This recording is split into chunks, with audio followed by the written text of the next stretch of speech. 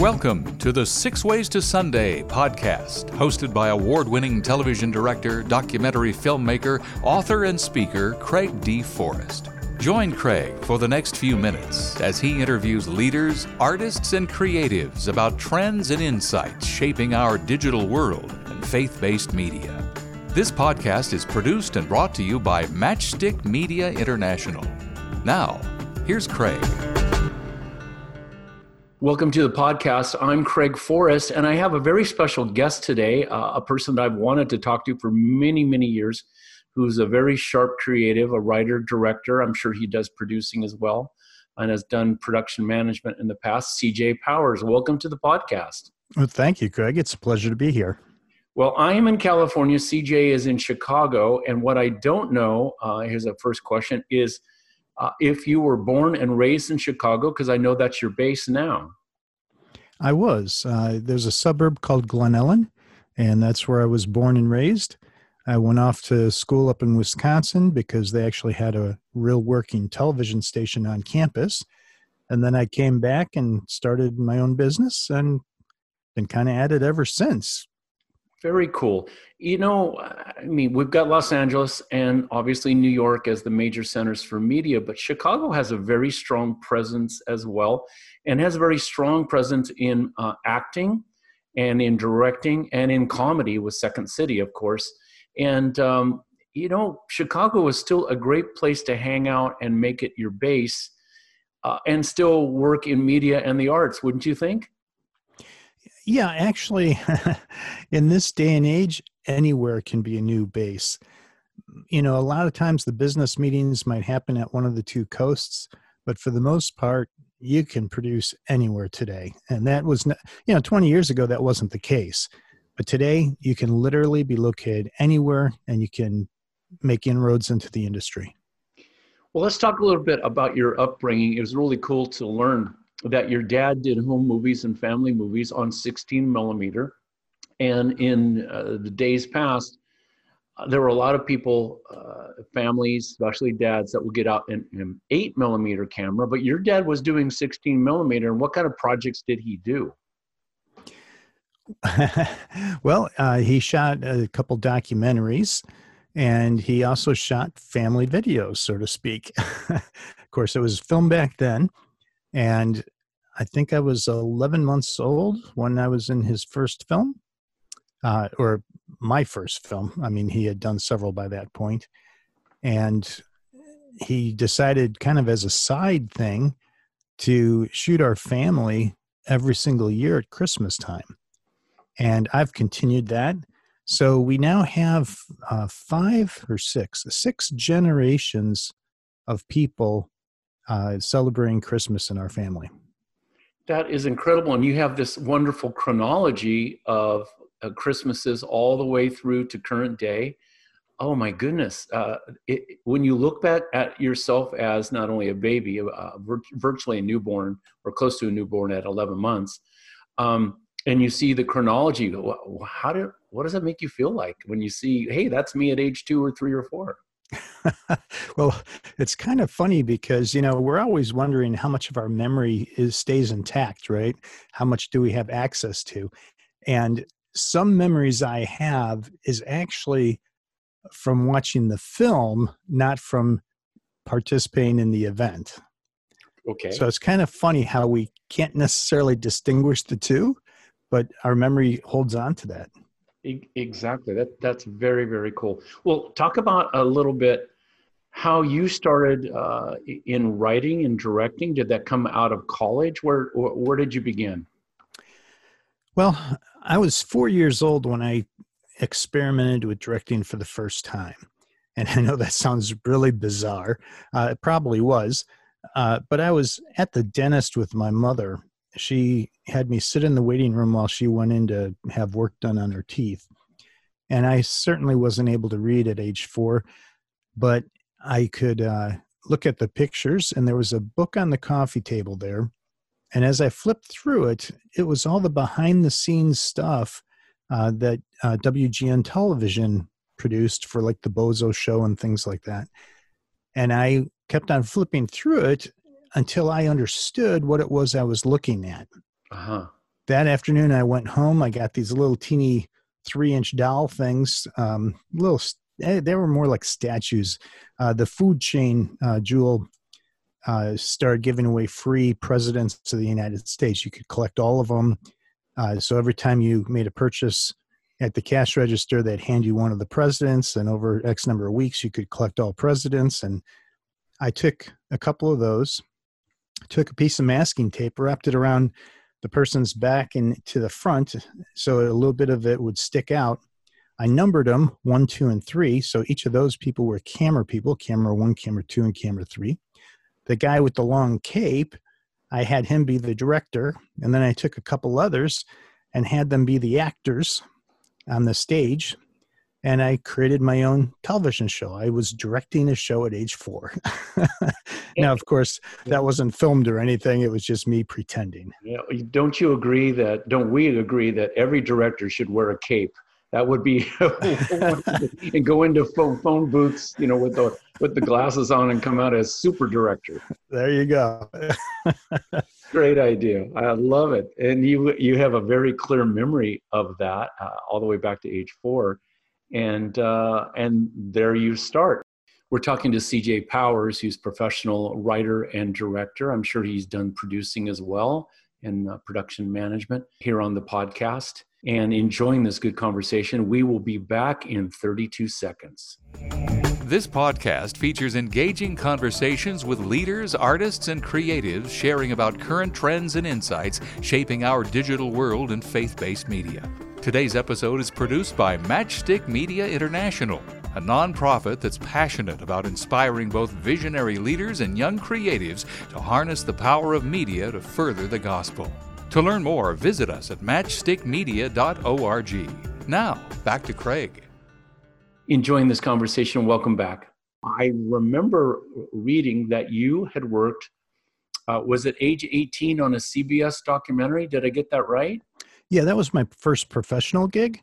Prior to that, I shot a lot of 16 and a Super 8 film. And then when I turned 18, I was at college.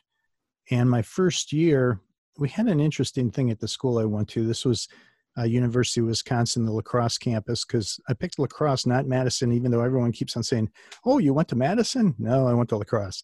Mm-hmm. Madison was all theory, and La Crosse had a working TV station that students could work in. So I thought, I'm going to La Crosse. Yeah.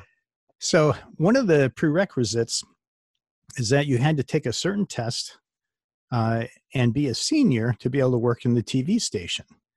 And I said, that's no fair. I said, I've been studying about film and television my whole life because I'd go to the library every single week and look through magazines and books and, absorb as much of it as I could. And I said, if I take the test and I pass it, can I work in the TV station? I was a freshman at the time. And they said, well, we've never done that before. I said, well, you challenged them. Oh, yeah, because I had a goal. I wanted to work on a TV station. So they finally gave in and said, yeah, okay, if you can pass the test, but we doubt you can because this is something that, there's questions in it from your freshman year, your sophomore year, your junior year, your senior year. It's a big, massive test, and some don't pass it and never work in the station. So the odds of you passing it, we'll let you take it. If you take it, we'll let you work in the station. Okay. Well, I took this test. My recollection is that I either only got 1 or 2 wrong or I got 0 wrong. I can't remember, but I had the highest score for several years past, and they were absolutely floored by it. And they started hemming and hawing and trying to tell me that, well, maybe I do need to be a senior. And I said, hey, you made a deal with me. So I pushed back on it. They finally gave it to me. And I was the first freshman to enter the studio. And also your negotiating career began right there because you said, hey, wait a minute, you promised me and this was the deal. And those are great skills to be a producer as well. Because, by all means. Yes. Hey, wait a minute.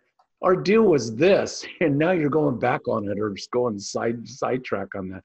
So you worked at a station and talk about that because basically you can make all the mistakes you want at that level because not a lot of people are watching and you're getting great experience.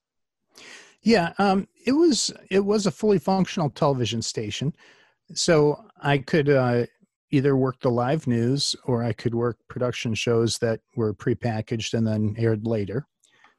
I did some news, didn't like it so much, but I loved the experience I gained.